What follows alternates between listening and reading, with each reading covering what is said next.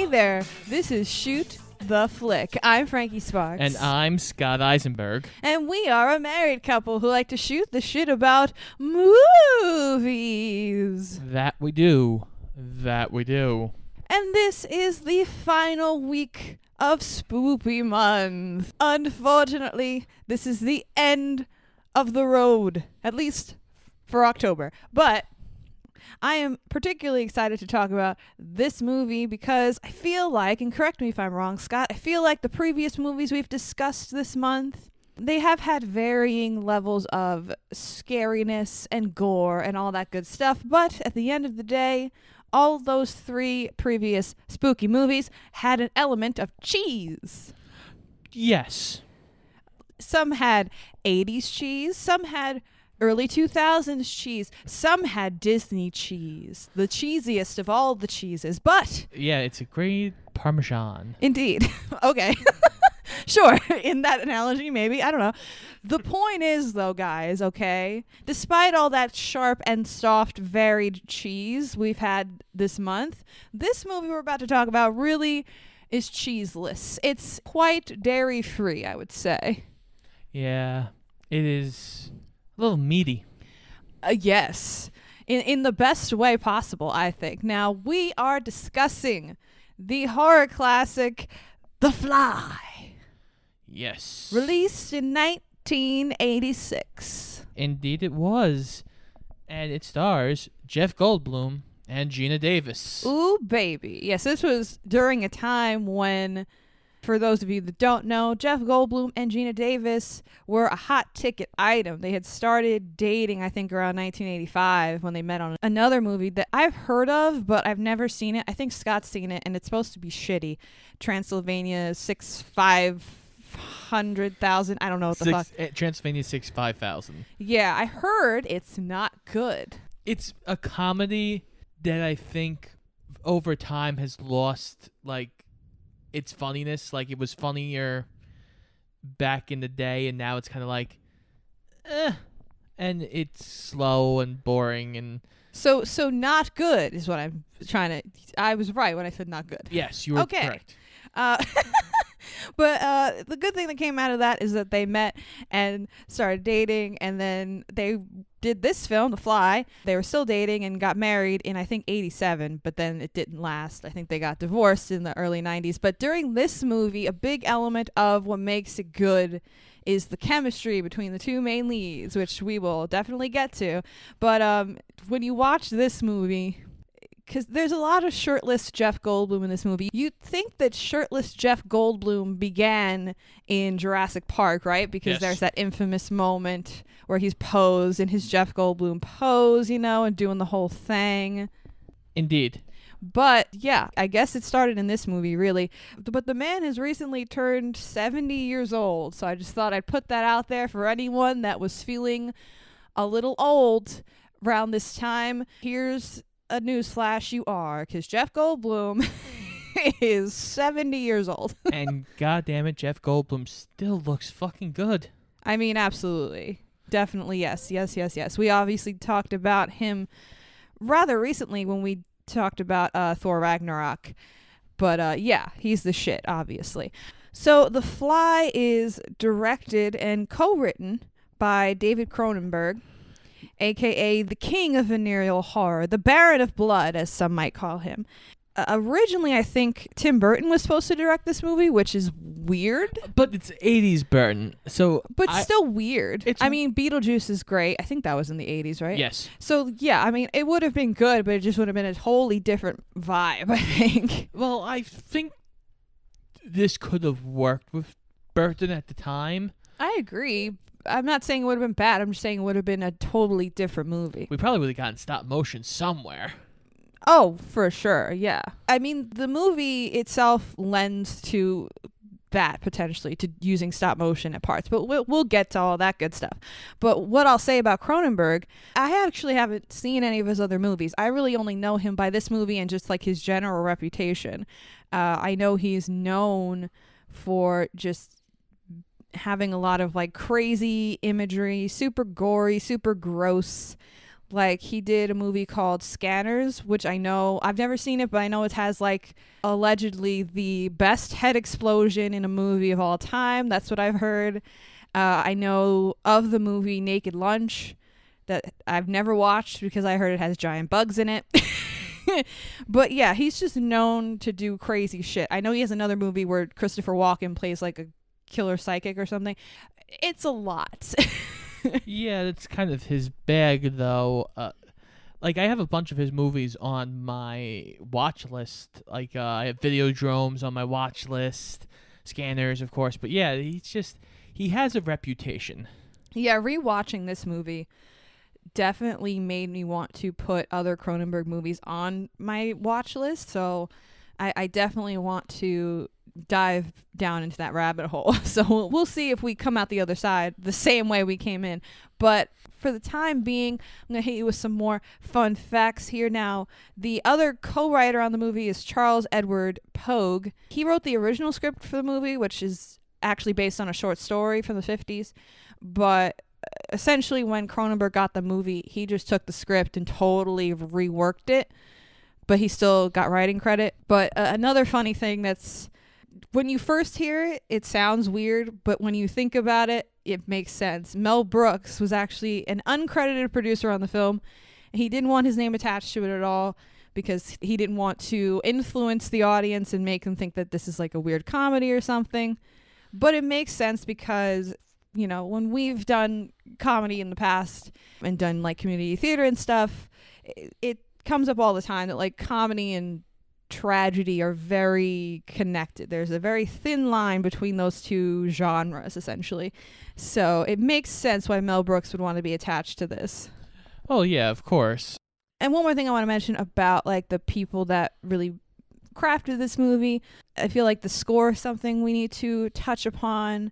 Throughout the film, the score really does a great job at following the ebbs and flows of the story. There are so many big, bombastic, scary moments, but then also so many like quiet, emotional, almost like maudlin, sad moments, and it perfectly just rides that wave with the plot as well as the audience. It really just takes us on the journey, and I really appreciate that. So I wanted to mention the composer Howard Shore, who has done other Cronenberg movies in his career, but also has 2 Oscars under his belt for Lord of the Rings, and I think he also did the Hobbit movies. Yeah. So definitely a talented fella. The thing I do want to touch on in this movie is, well, yes, this movie is a horror movie. I don't think it's just a horror. Like, if this movie was just slightly different, this could have been a rom-com, honestly. Yes, that's what I like about it. I usually personally don't like horror movies a lot unless it's horror mixed with something. Because I don't really do straight horror. I know, Scott, you do, but I really don't vibe with straight horror that much. This is much more of a tragedy tied in with body horror. Yes. Body horror is a big Cronenberg thing, I believe. But we only get, like, we have one scene of body horror, like, early on. Mm-hmm. But we don't get to the body horror till, like maybe at least halfway through. Yeah. If not more so. And then it just progressively gets worse and worse. Which brings me, of course, to the makeup in the movie. This movie is an Oscar winner, The Fly. It won a single Oscar for Best Makeup. And it went to Chris Wallace and his designing team, who also was the designer of the Gremlins for the Gremlins movie. But yeah, they chose between doing this movie, The Fly, and Gremlins 2, they chose to do this because it was more of a challenge. And I can imagine so, because some of the makeup and like prosthetic work in this movie is just insanity. Oh yeah, especially when we get to the full end bit. Yeah, it gets fucking nuts. It's insanely insane and insanely amazing. So we're definitely getting into that with more gusto as we get into the actual plot. But yeah, this movie is pretty dope. I was glad to revisit it. It's something that I have wanted to show Scott for a while. I purchased it on Blu-ray for the specific purpose of showing Scott the movie in the best quality possible. And yeah. So Scott, have you seen the original, like the 50s The Fly, by No. the way? I haven't either. All I know really about that movie, it was in like 58, I believe, and it starred Vincent Price. And it's supposed to be like a classic horror film. I don't know much about it. I think it's just it might be like a similar plot to this, but obviously the makeup department was lacking in the 50s. So I think it's just a guy with a fly head. I don't know. I really know nothing about it, but it's supposed to be really good. Well, the thing about the Vincent Price movies is, which I've watched a couple of his movies in the past, they usually are, when you watch them nowadays, they come off quite goofy. Yeah, for sure. But just like generally, before we get into the nitty gritty, why don't you give us the tea on your overall thoughts on the movie, like without any spoilers or anything, but like, what did you think going into this? Were you surprised, let down? No, I definitely wasn't let down. I knew going in about the body horror, of course, because it's Cronenberg. You know what you're getting into. I thought it was going to be more prevalent in the movie. I also didn't realize how much of like a tragedy it kind of was. Mm-hmm. Surprisingly, this movie is a very small cast. Oh, yes. I literally have 4 people on my cast list, and one of them is an animal. So, yeah, very small cast. Well, and You could probably do a stage show version of The Fly very easily. Just not without as much makeup, probably, but... it's really good. And the other thing is, this whole movie could have been avoided if it wasn't for a drunken mistake. Yeah, guys, don't drink and teleport.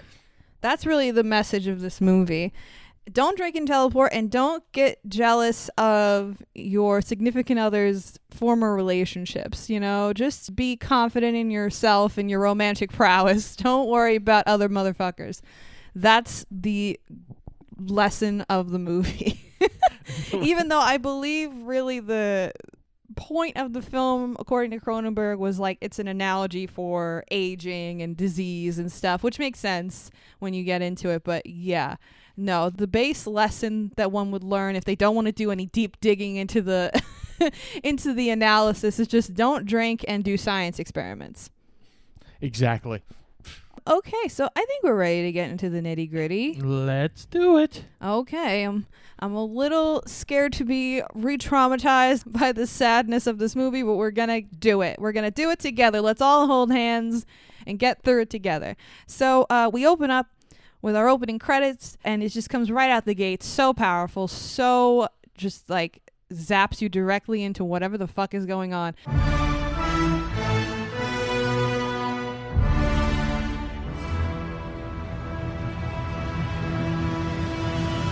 Howard Shore's score here in the opening credits just completely overpowers you, and in the best way, really. Well, not only that, you also just dive right into the plot. Like, oh yes, there's really no introductions at all into like exposition or anything. They just go right in there. like we go to this science party. The details don't necessarily matter. It's a little like meet and greet party with this like science-y organization, and this is where our two main characters meet. We have Seth Brundle, played by Jeff Goldblum, and just to kind of give you guys a gauge on what era of Goldblum we're dealing with here, in case you didn't get it from our previous discussion, it's literally 10 years before Independence Day. So if you thought Independence Day Goldblum was baby-faced, it's even before that. Well, the thing is, just looking at this movie, I kept joking because I wrote down a note, who has the better hair, Gina Davis or Jeff Goldblum? I mean, it's tough. It's a tough answer to give, I think. Because they're both very flowing and... Oh, yeah, they're for sure flowy and beautiful. They got lovely manes going on. But, of course, yeah, we meet Veronica, or Ronnie, as she's called in the movie. She is played by Gina Davis. This was 2 years before Beetlejuice, and we obviously talked about her also pretty recently with Thelma and Louise. But yeah, she's the shit in this movie as well. She's a journalist. So basically they're flirting at this party like immediately. And I think because, I mean, I'm sure it helped that they were already in a relationship. You immediately want them to fuck. Like they they just have like all of the fuck me energy going on over there. Jeff Goldblum has this whole thing where he's like, these guys don't know what they're doing. I have something that's going to change the world. Oh.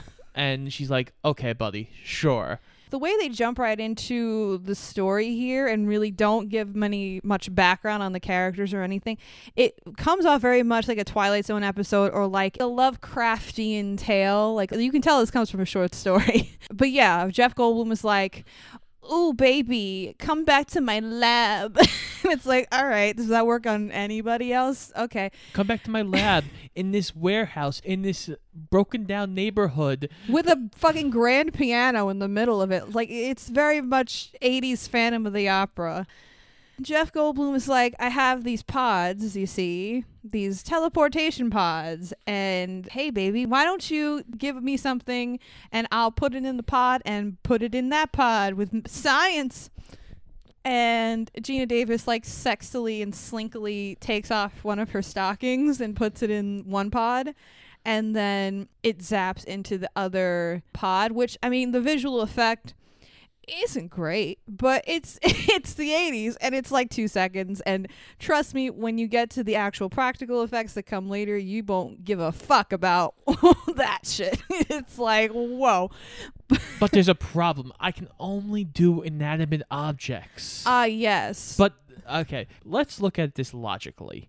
Even if you wanted to keep working on it to try and make it eventually do like people, animals, all that good stuff, the ability to be like, hey, I can teleport this inanimate object from New York City to California in a heartbeat is a $1 billion idea on its own. Right. Well, they do mention that later, that like the postal service would cease to exist, which like, yeah, but also Jeff Goldblum wants like the glory of the biggest thing possible, so he wants to sit on it, which is why when Seth finds out that Ronnie has recorded a bunch of stuff on this giant ass tape recorder in her purse and runs off, he's like, ah, fuck. So she runs back to her editor to try to convince him to run this story, and Seth eventually meets her there and like stops her, and he offers to have her work with him, and you know, he'll give her the exclusive on this, you know, just help, like, sit on it for now and then help me get to where I need to be with this whole thing, and then once they get there, you'll be right there by my side and you'll get the exclusive. And she's like, all right, fine. But another important thing about that particular scene is that we meet Gina Davis's shitty ass editor, who pretty much plays the heel of this movie. I won't say villain, because there's really not a villain necessarily, but he's definitely an asshole, this guy. He's a perv. Yeah, for sure. And his name is Stathis, and he's played by John Getz. He's a character actor in a lot of film and television. But yeah, he plays an asshole like no other. He is a creep with Gina Davis. There's one point in the movie where he just like shows up at her apartment, because it's established that they used to bang. And he just shows up at her apartment and like takes a random shower, and he's like, so can we fuck? And she's like, no. Like, he's always asking her, hey, let's fuck, and she's like, fuck off. But then like there are a couple points later in the movie where like he actually is nice to her and like helps her out. So it's like he clearly has some morality. It's just a very tiny little bit. Well, also, apparently Gina Davis was the best lay he's ever had, so, you well, know. no one's shocked by that, sir. It's Gina Davis, okay? After this whole thing, it is now established that Seth and Veronica are going to be working together in close proximity for the sake of science. So now they're going to definitely fuck. Yes, science! Science! But yeah, they started out with, hey, we're going to put this baboon in the teleportation pod. Yes, this is where we get our first big instance of like body horror and grossness. We put the baboon in the telepod and we try to transport the baboon, and shit goes wrong. Scott, why don't you describe how shit went wrong in this moment? the monkey turned inside out, basically. Yes. How Seth describes it is like the machine doesn't know how to like reanimate skin onto the body, and that's like the big issue. So it's just like a pile of muscle and blood, just and it's gross and smoky, and it's a cool effect. But yeah, so even after this really kind of traumatic moment, we see that Ronnie and Seth are bonding, and they're getting closer and closer, and eventually they just give in to their clear chemistry and make the sex. They make the sex, kids. When they got together for the first time, I was like, oh wow, that was quick. For some reason I remember it being more drawn out in the movie, but I think that's probably just because I really believed their chemistry and stuff, so I just remembered it being more fleshed out. So this movie is an hour and 36 minutes long. Yeah, so it's counting credits. This moves at a very decent clip. Yeah, like definitely. So we have to get to like the romance quickly, and since we've already kind of established that these two have pretty damn good chemistry, seeing as they were dating, we don't need all the bells and whistles. We just need to kind of get to the point that, oh, they get together. Cool. Move on. Yeah, so after they have sex, they're kind of just having some pillow talk, and all of a sudden Seth comes up with this idea. He's like, an experiment. Let's do a quick experiment. So we get to the steak thing. We have 2 steaks, one of which was cooked normally, and the other is cooked and thrown in the teleporter. Both are eaten by Gina Davis, and the one that went through the teleporter tastes quote-unquote synthetic. So Seth then reprograms the system so that it can understand the makeup of living tissue, essentially. So then he he got his hands on a second baboon. He puts the second baboon in the teleporter with this new reprogramming, and it works. It's successful. The second baboon was teleported successfully. Veronica and Seth celebrate. They get the champagne out. They're very cute. They're like, we're going to go on vacation together, like an old married couple. It's so cute. But then a note slid under the door. Yes, because it's obviously from Stathis, who is a weird, creepy stalker and who is very jealous.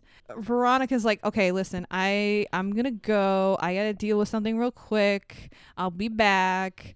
So she goes to confront Stathis and like, what the fuck is your problem? And he's like, listen, you work for me, so any story you have about this fucking guy, you have to run it by me. I'm not going anywhere, bitch. And she's like, fine, whatever. Just like, basically just leave me the fuck alone and let me do my thing. And I'll keep you informed, essentially. And he's like, but what about the sex, Veronica? What about the sex? And I'm like, oh my God, I want to fucking kill this guy. Scott wanted him to die immediately. He's like, oh, I can't wait for this guy to die. What of my rod, Veronica? What of my rod? But yeah, Scott, like multiple times throughout this movie, Scott asked me, so he's going to die, right? He's going to die, right? And I'm like, I'm not saying anything. So we cut back to Seth. Yes, who is very concerned and a little jelly. And drunk. But still, the main lesson remains, kids, don't drink and teleport. Exactly. Because he's like, you know what? Fuck it. I'm going. I'm doing it. I'm going to get naked like only Jeff Goldblum can. Oh, yeah, baby. Get in this pod, and I'm going to teleport. But there's someone else in the pod. A fly. I feel like, didn't the baboon, like, as he was going in the pod, like, put his little paw on the door? Like, no, Dad, don't go. Yes, he did. He did, right? He's like, no, Dad, something's wrong. Something's wrong. You're too naked for this. Why are you so naked? What happened to the baboon after this? Did we ever see him again? No. We don't, right? So he's sent out for tests. But at that point, it doesn't matter because now Jeff Goldblum is part fly? Well, we don't know that yet, Scott, because right now he comes out of the pod and he's feeling just energized and beautiful, like he's been on 100 million cc's of steroids. Like he is hot and he is ready to go. Ronnie comes back, they make up, things are hunky and dory. But yeah, they're having a lovely romantic time together, and they're just, like the cutest couple you ever did see. But then slowly but surely, we see some changes brewing with Seth. We see increased amount of strength and agility. He's flipping and swinging all over the fucking warehouse. He has an incredible craving for sugar. He has an unbelievable amount of sexual potency, which I didn't know that was a thing with flies. But I mean, go ahead, get it on, Jeff Goldblum. Well, I think it's because their lifespan is so short that they kind of have to reproduce very quickly. I guess that makes sense. Yeah, I think their lifespan's like a week. Oh boy, that does not bode well for what's coming. So Ronnie is a little concerned at first, but she first really expresses concern when she sees some bristly hairs on Seth's back, because he had a scratch on his back early in the movie, and then these like weird bristly hairs appear on his back, and she's like, what the fuck is this? So she snips him off and like takes him off to be tested, but he's also getting like these weird sores on his face. And when Ronnie brings up her concerns, Seth immediately gets angry and like snaps at her and says that she's jealous of him, and he's just going pretty crazy. You have to go through. You have to understand. Oh, you yeah. need to go through Yeah. and be reborn like I was. Mm-mm. Reborn. No, that's okay. That's okay. She gets upset, and he ends up storming out and like marches himself down to a bar. And the bar scene is pretty nuts because he ends up arm wrestling with some like asshole fucking trucker or whatever at a bar. Okay. Now, to be fair, he's acting like an asshole too, Seth, but I mean, whatever. it's kind of like a weird thing, but he goes to arm wrestle Jeff Goldblum, and then Jeff Goldblum fucking like rips his hand off, basically. Yeah, he like breaks this guy's fucking arm. And that visual is pretty fucking ugh, too. Like, kind of like, it's one of those things where it happens really fast and you have to like look away. She's like, oh, fuck. Well, anytime when you see somebody's like bone yeah. jutting out of the skin, you're like, oh. You see some bone. Before you saw some boning with with Jeff Goldblum and Gina Davis, and now you see some bones.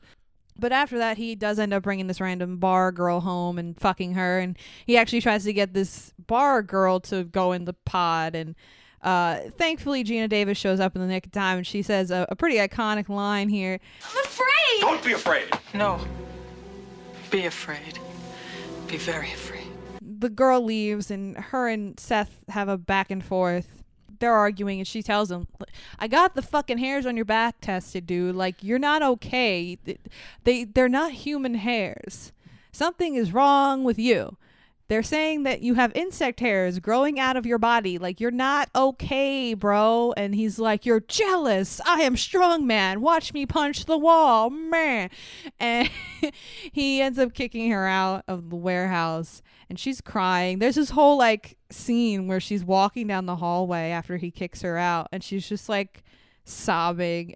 You feel so bad because even though like their relationship as it's played out in this movie, even though it probably spans more time, your time with them as an audience member is pretty short. Yes, but you still feel for them. Indeed.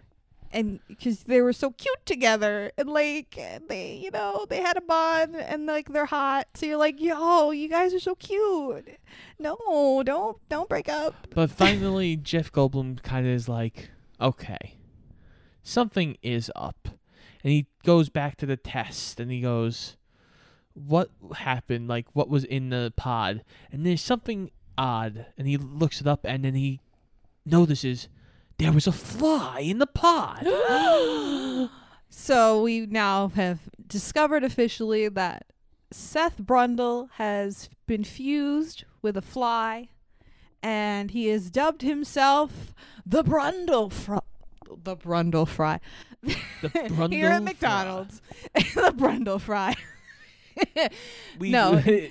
We take flies and just sprinkle them on your fries. Ew, no, Scotty, no. They're fries that are each molded to look like shirtless Jeff Goldblum. No, he calls himself the Brundle Fly. And I feel like, we now have established our monster of the movie. And it is, of course, very tragic because it is not only the monster of the movie, but it is also our main character who we have grown very attached to in this short amount of time. So you're like, oh, fuck. And then you think about it and you're like, well, how could he even get fixed? Like, there's no way because his DNA is like, he's genetically infused with the fucking, like, there's no. So you pretty much feel like he's doomed from this point. Like, well, yeah. you like, there's no, like, and granted, like, you know, this is movie land, right? This is Hollywood. So, like, if they wanted to be, you know, Hollywoodized, like, I'm sure there have been sci-fi movies that have gotten out of worse pickles than this just through sheer fuckery, right? But we're not in a land of fuckery. We're in the land of realism, believe it or not, where this grown man has been fused with a fly. Well, yeah, you gotta think of it like this. It would be considered a genetic mutation. Right. And most genetic mutations you really can't do anything about. So yeah, Seth is kind of like, well, Fucked. fuck. And now that we have established our monster and we're kind of diving into the second, more tragic / scary / gore, body horror heavy aspect of this movie, I thought we would break it up a little bit before we get into the nittier of the nitty gritty. With some of our favorite segment on the show, the cast could have been. Two. So I have some cast could have been Okay. for our main crew here. Okay. Our Seth and our Ronnie. Oh, okay. So our only two real characters in the movie. Okay. Yes. We don't need another Stathis in the room. Our Stathis is doing just fine on his own. But I do feel like this is interesting to talk about because a big part of what makes this movie work, I think, is the chemistry, as we said, between Seth and Ronnie. Mm-hmm. So I think it's interesting to talk about what could have been in this particular scenario. Okay, hit me. Well, who do you want to start with?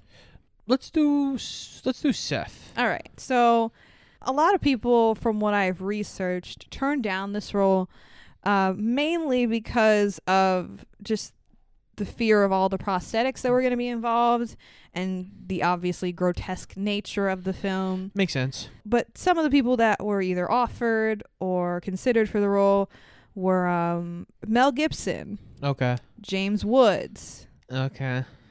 Richard Dreyfuss, Okay. John Lithgow, Willem Dafoe, Yeah. Okay.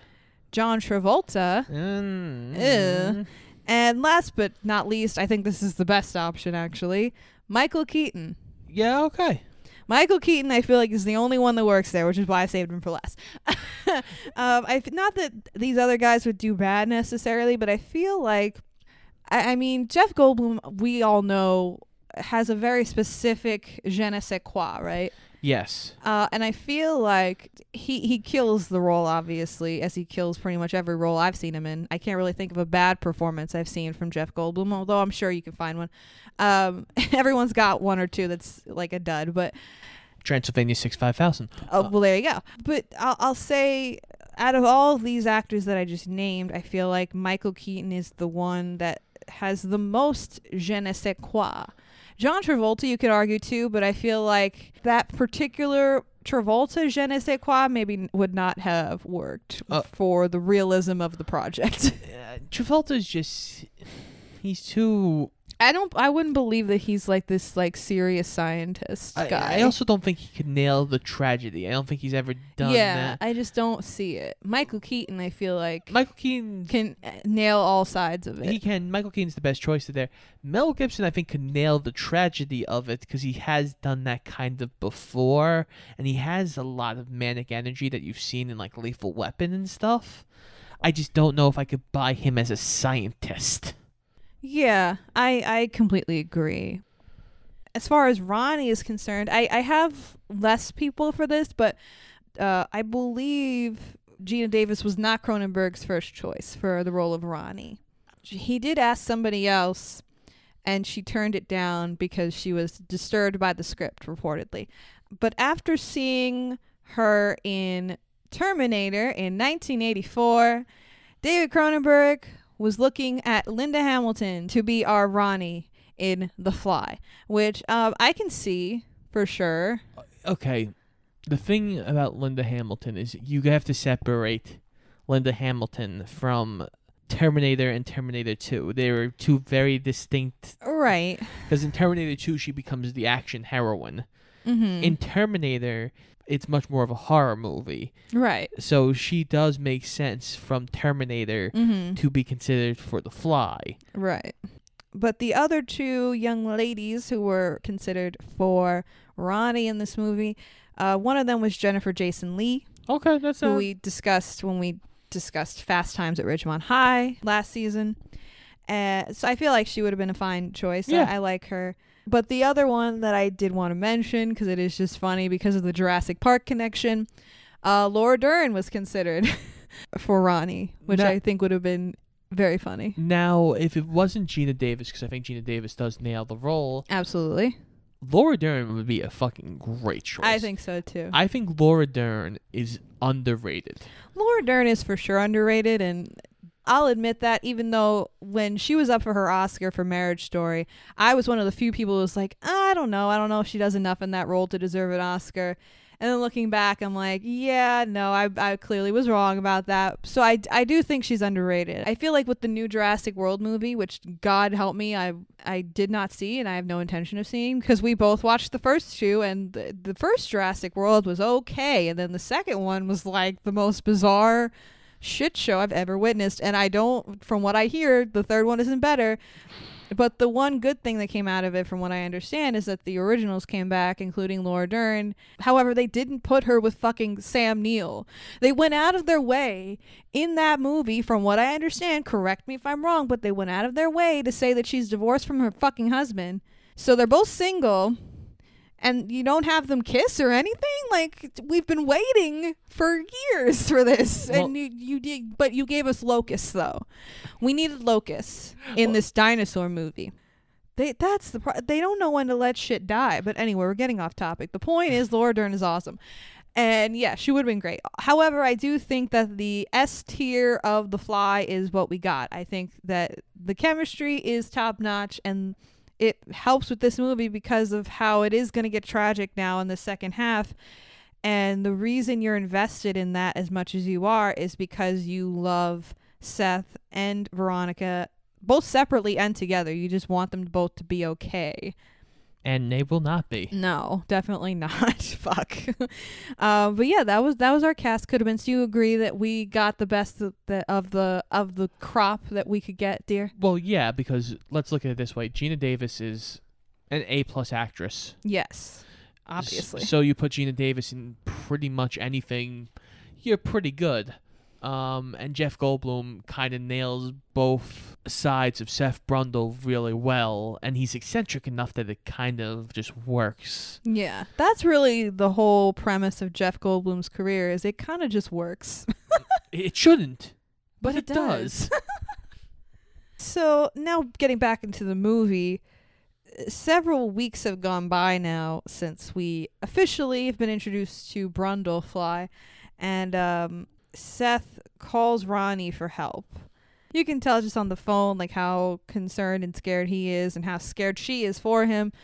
She gets there to the warehouse, and somehow Seth has deteriorated even more. He's walking on 2 canes. His face is just completely fucked with like boils, basically, and just completely misshapen. His fingernails are falling off. His ear falls off at one point. Yeah, he kind of looks like the Elephant Man. Yeah. Another gross, weird thing that happens, because he's becoming more like a fly as we go further into this movie. So he's eating food, and he has to vomit up digestive enzymes onto all the food that he eats, and it's just, he does it right in front of Gina Davis, and it just comes out as this like disgusting bile, and it's ugh, and she freaks out, and it's just so, it's gross, but it's also so sad. Honestly, though, the thing that got me the most is the nails. Yeah. The nails coming off, you're like, oh, it's just so, you can't see it, but I'm so ugh. Yeah. Yuck. Yuck, yuck, yuck, yuck, yuck. Oh, that is disgusting. And what's great about this portion of the movie is like every time you see Seth from here on out, you can see the stages of his deterioration getting worse and worse. Not just like physically, but mentally, emotionally. Like he is completely deteriorating bit by bit. And you see it not just in the makeup and prosthetics, which are obviously incredibly done, but also in Goldblum's acting. Oh yeah, like Goldblum really does nail the mental breakdown of this character to the point where he's just like gone. Like Yeah. there's no more Seth. There is just Brundlefly. Yeah. But there's also like a really odd scene that happens in this whole portion that I want to bring up because it's so awkward that it's funny. It's still very sad when you think about it. But there's one point where Gina Davis comes over to the warehouse to check on him and he's just climbing the walls like full on Spider-Man shit. Yeah. And he's so casual about it. He's just like, "Oh, hi, I'm up here." Yeah, no, can you believe it? This is so like interesting. Look, I'm just crawling on the wall. It's like he's so casual about it, like, "Oh yeah, I went to the store and I got some bread and I'm crawling on the walls now. Yeah, this is fine. Like, cool." And like I couldn't help but just laugh. And it's crazy because even in the movie, they even deleted some things that were gonna make it even more crazy and sad. Like there's one scene that I read about like that was a deleted scene that like really kind of showcases the moment where Seth realizes he's not Seth anymore or he's becoming something else. Like I read about he was supposedly going to be eating out of a dumpster at one point, and then a homeless lady was supposed to come up and scream, be like, "Oh my God, the humanity." And then Seth was supposedly going to grab her and literally like disintegrate her fucking face with his corrosive vomit. And then there was supposed to be a moment where he's like feeding on her corpse and he like stops himself and he's like, "Oh my God, what have I done? What have I become?" So, like we talked about when we did Ginger Snaps recently, if that happens, there is no hope. Like if he kills the old lady and starts feeding off her corpse, there is no hope that Seth is still there. I understand why they cut that because you still kind of have hope until the very end, pretty much. I don't think you do. I really don't, because Well, at one point I think mentally, he is fucked. Like you have an idea, like he's been so transformed. At one point, you're like, "There's no way." but you hope that it doesn't get worse. Like you hope that maybe Gina Davis will just kind of come into the room and he'll just be dead. Like that is your kind of best hope That's scenario. really sad that that's your hope. Like that's like your hope for solace for this guy. Well, compared to No, I get killing it. a woman and eating off her. I get it. Ugh, yeah. That's what makes it so tragic. Because, like I said, when you realize that he's Brundlefly, you're like, "How are we gonna get out of this one, Scooby-Doo? Like, there's no way we can do this. Like, what the fuck?" But then, even though you know that in the back of your mind, like, you're also kind of hoping that something magical is gonna happen to fix this, because it carries you through to the rest of the fucking movie because you care so much about this guy. Like, you don't carry on with it for the horror of it, or for the gore of it, or the gross fucking visuals or whatever. You carry on with it because you want to see how this story ends for these characters. And that's what I love about this movie. I feel like with a lot of horror movies, a trope of that genre is like, you just fucking make a movie, write up some characters, give them zero personality, and they're just there to be fucking fodder for some monster or a slasher or whatever. And there's not really that care taken with the characters because they're going to die anyway. With this movie, it sets up your tragic characters as real people that you fall in love with, and then you watch them experience this fucking tragedy slowly. And it's like, it's torturous on a physical level because you're watching it happen in like the grossest way possible, but it's also tortures on an emotional level, which is, I guess, what you want for a movie like this. So it succeeds on both counts. Indeed. So finally we get to like one of the last times Gina Davis comes to see Seth, and she comes in clearly trying to tell him something, but Seth is pretty much gone. There is just shreds of him left, but they're very minuscule shreds. I mean, this part, I was like about to start crying. I was like about to start crying, and I've seen this movie before. But yeah, his face is so grotesque at this point. I mean, the makeup, I can't even imagine what Jeff Goldblum had to go through with this fucking makeup. But yeah, you can see just like a semblance of Jeff Goldblum at this point. But just there's like a little piece of him left, and he goes into the speech about insect politics. The speech basically ends with like, saying I'm an insect who dreamt he was a man and loved it. But now the dream is over and the insect is awake. I'm saying I'll hurt you this day.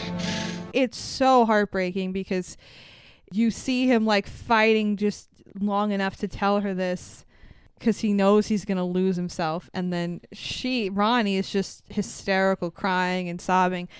And she leaves and goes out to a car with Stathis, of all people, who at this point has become kind of a solace to her because she came to him earlier and said that she is pregnant with Seth's baby and she doesn't know what to do.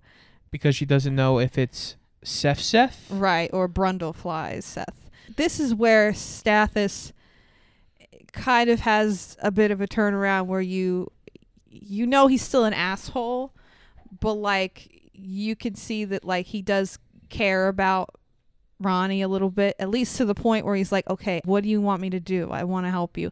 So when she leaves the warehouse, she's like, I couldn't tell Seth that I'm pregnant. I couldn't do it. I want to get an abortion. I can't do it. I can't have this baby. She's terrified, and like understandably so. But Seth is staring from the rooftops. Yeah, it's very Phantom of the Opera, actually, now that I think about it. Because you have like Ronnie, who's Christine, and Stathis, who I guess is Raoul, even though Raoul is like a good guy, at least in the first Phantom of the Opera. Did you know there was a sequel to Phantom of the Opera called Love Never Dies? And Raoul just becomes like a drunk asshole, and it's terrible. But anyway, I'm getting off topic once again. The point is, fucking Seth, of course, is our Phantom of the Opera on the roof overseeing, you know, his woman with another man, and they're talking about like getting an abortion, and Stathis takes Ronnie to this doctor in the middle of the night and convinces this random doctor to give her an abortion. And as she's sitting in the fucking doctor's office waiting for the doctor, Seth literally bursts in like the Hulk through the fucking window and carries her away. Again, very Phantom-like, just like carries her away and is like, please don't kill this baby. It could be a piece of me. That's all that's left of me. Please don't kill this baby. And she's like, I can't do it. Yeah, it's so crazy to think about. And then there were two things that happened real quick. Like when she first realizes she's pregnant, she has a dream about like giving birth to like a giant worm. Oh yeah, like a giant maggot. And actually, that was another thing. There was supposed to be another nightmare scene where she dreams about giving birth to a baby, I think with butterfly wings or something. So she's clearly conflicted about having this baby. And there's another point where Seth is messing around with the machine, and it basically tells him that, oh, he needs to absorb more human and maybe he can become more human-like. Oh, jeez. So I'm sitting there going, oh my God, is he going to like absorb the guy? Is that how this is going to end? Oh, Stathis? That's how you thought? That's where I thought we were going to go. Like he was like, there's still a way for me to become more human. I'll just absorb Stathis. Oh, God. But no, he decides he's going to absorb Gina Davis and the baby. Well, you thought, because he carried her to the roof of the warehouse, and when they're talking about how she doesn't feel like she can have the baby, Seth says something along the lines of like, oh, that's too bad. and then it cuts. And you said, "Oh my God, is he gonna kill her?" And I'm like, I don't know what. I was like, oh, I didn't think of that. Oh, that would be like interesting. But yeah, no. So like it cuts to Stathis, of course, showing up to the lab with a shotgun in tow, and he's like, "I'm gonna kill this fucking Brundlefly guy and save my woman." Again, very Raoul of him, but you know, It does not go well. no. But yes, like Scott said, Seth essentially wants to fuse Brundlefly with Ronnie and the baby to make the quote-unquote ultimate family. But before he can do that, Stathis shows up, and Seth kind of jumps on him, and we get the Disintegration. we get really Stathis's comeuppance, I guess, in the movie. Even though by this point you do sympathize even with Stathis because he's just trying to protect Ronnie. But yeah, this was a good part. You enjoyed this part. Why don't you tell us what happens, Scott? Yeah, he basically knocks Stathis down, drops acid out of his mouth onto his like hand, turning his hand into a bloody stump. Yeah, and they did that practically too. Oh, it looks for sure. so gross. Yeah. Though part of it did look like they just kind of put like a fake stump with jelly on it. It was Yeah, at one point you were like screaming at the TV, "That's Jello! That's Jello!" I'm like, Scott, it's blood. His hand is gone, and then Brundlefly leans down as Stathis is like on the ground, like half fucking passed out, and he does the same thing to his fucking foot. He like pukes again, like on his ankle, and severs his fucking foot. Yeah. And actually, there was another deleted / like alternate scene where after he disintegrates his foot off, what do you think Brundlefly did to the foot in this deleted scene? eat it. Oh yeah.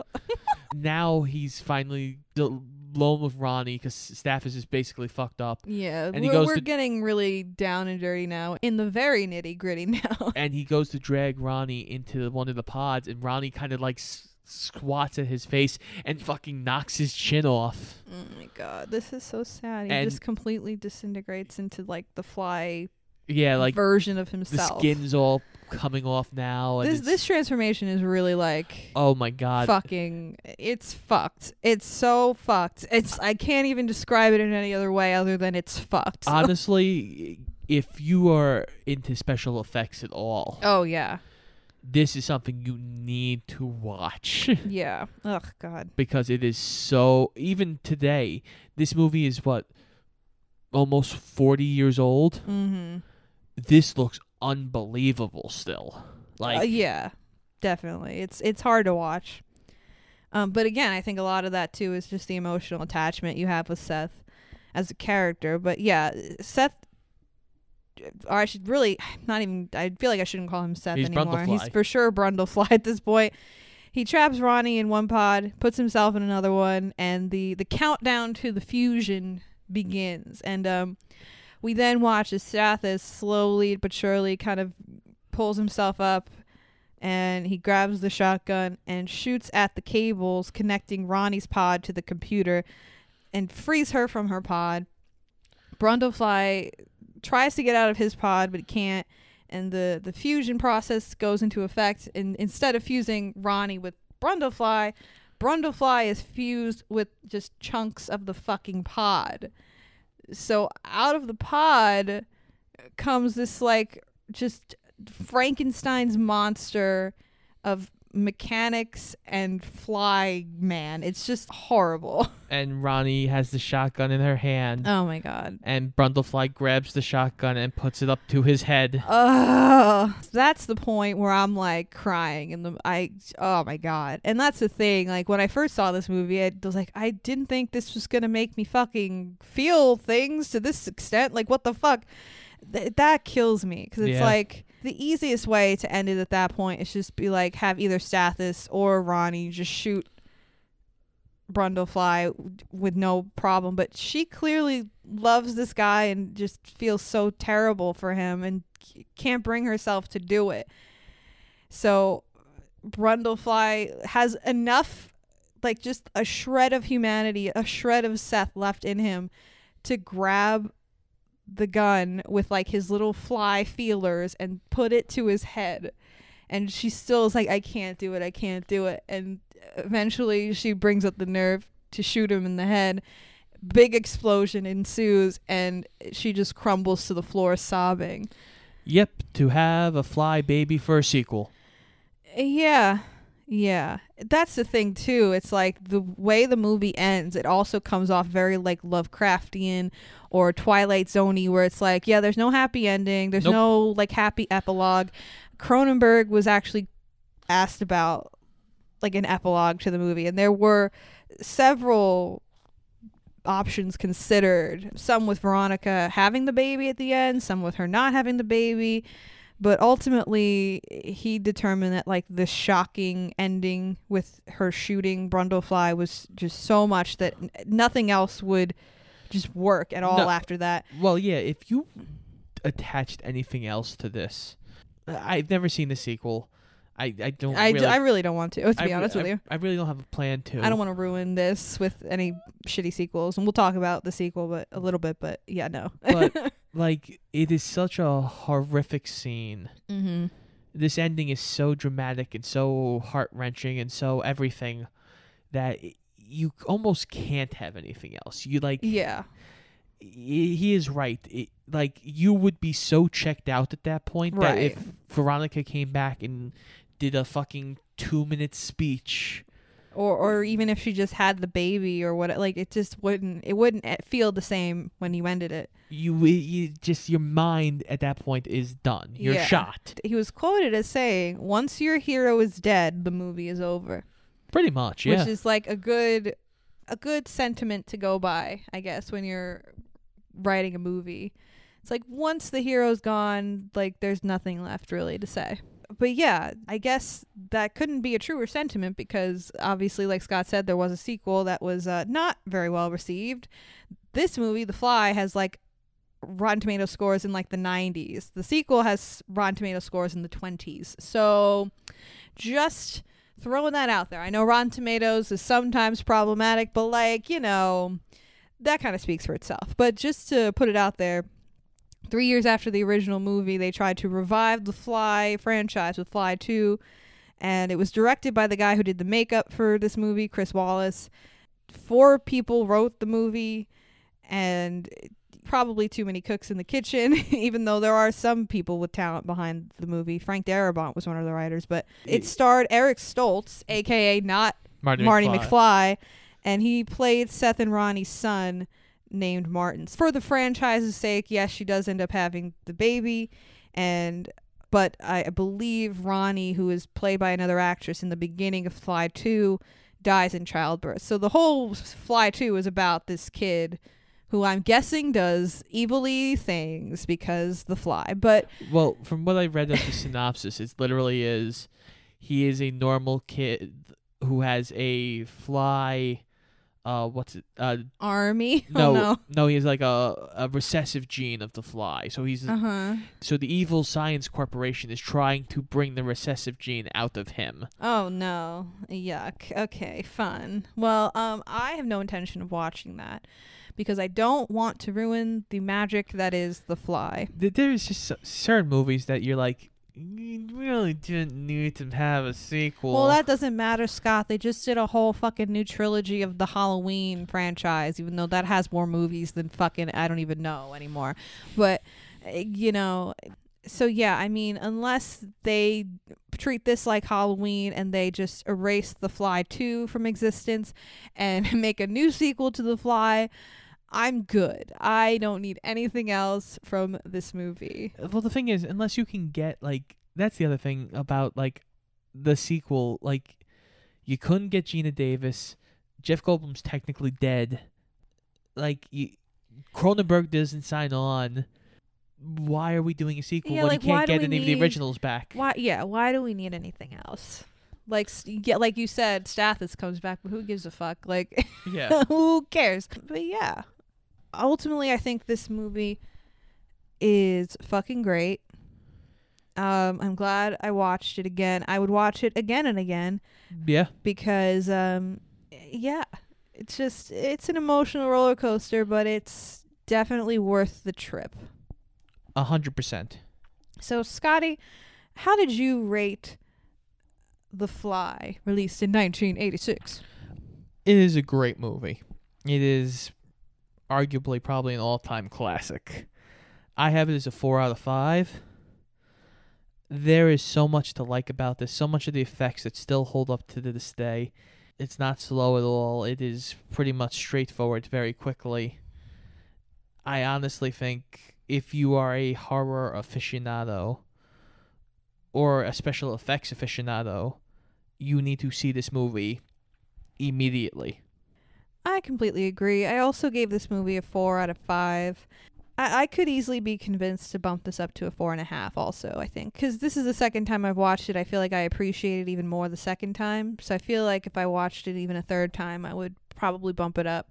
Just because I really do appreciate the storytelling. Even though, like, there are parts of the movie I wish maybe got a chance to be developed more. Like the romance, or even more with, like, the deterioration of Jeff Goldblum's character, but I feel like with what we got, it's just so fucking great, and the effects still hold up, like Scott said, and yeah, you still believe everything, and you buy everything, and you just love these characters, and that's what carries you through to the end, and I love it. I'm glad we got at least one cheese-less movie in our Spoopy month this year.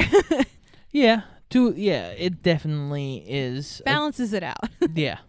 But next week we are moving on from Spoopy month and back into our Marvel monthly series. Guys, we are getting towards the end of the Marvel monthly series, which you know what that means. It means we're doing Infinity War and then we're doing Endgame, and it's gonna be a fucking emotional time. I don't know what the fuck. I'm scared. I'm really quite worried. Oh god, we're going from The Fly into Infinity War. Yeah. And after that, I think we're gonna lighten things up a little bit. because we need to. We just are gonna need to. But until then, this has been Shoot the Flick. I'm Frankie Sparks. I'm Scott Eisenberg. Make sure you check us out on Instagram and Twitter at Shoot the Flick, and check out our weekly episodes every single Wednesday on iTunes, Spotify, Google Podcasts, and iHeartRadio, and pretty much anywhere else you can find a podcast. And make sure you come back next week for our infinite, marvelous movie adventure. Buzz. This is Halloween, pumpkins scream in the dead of night. This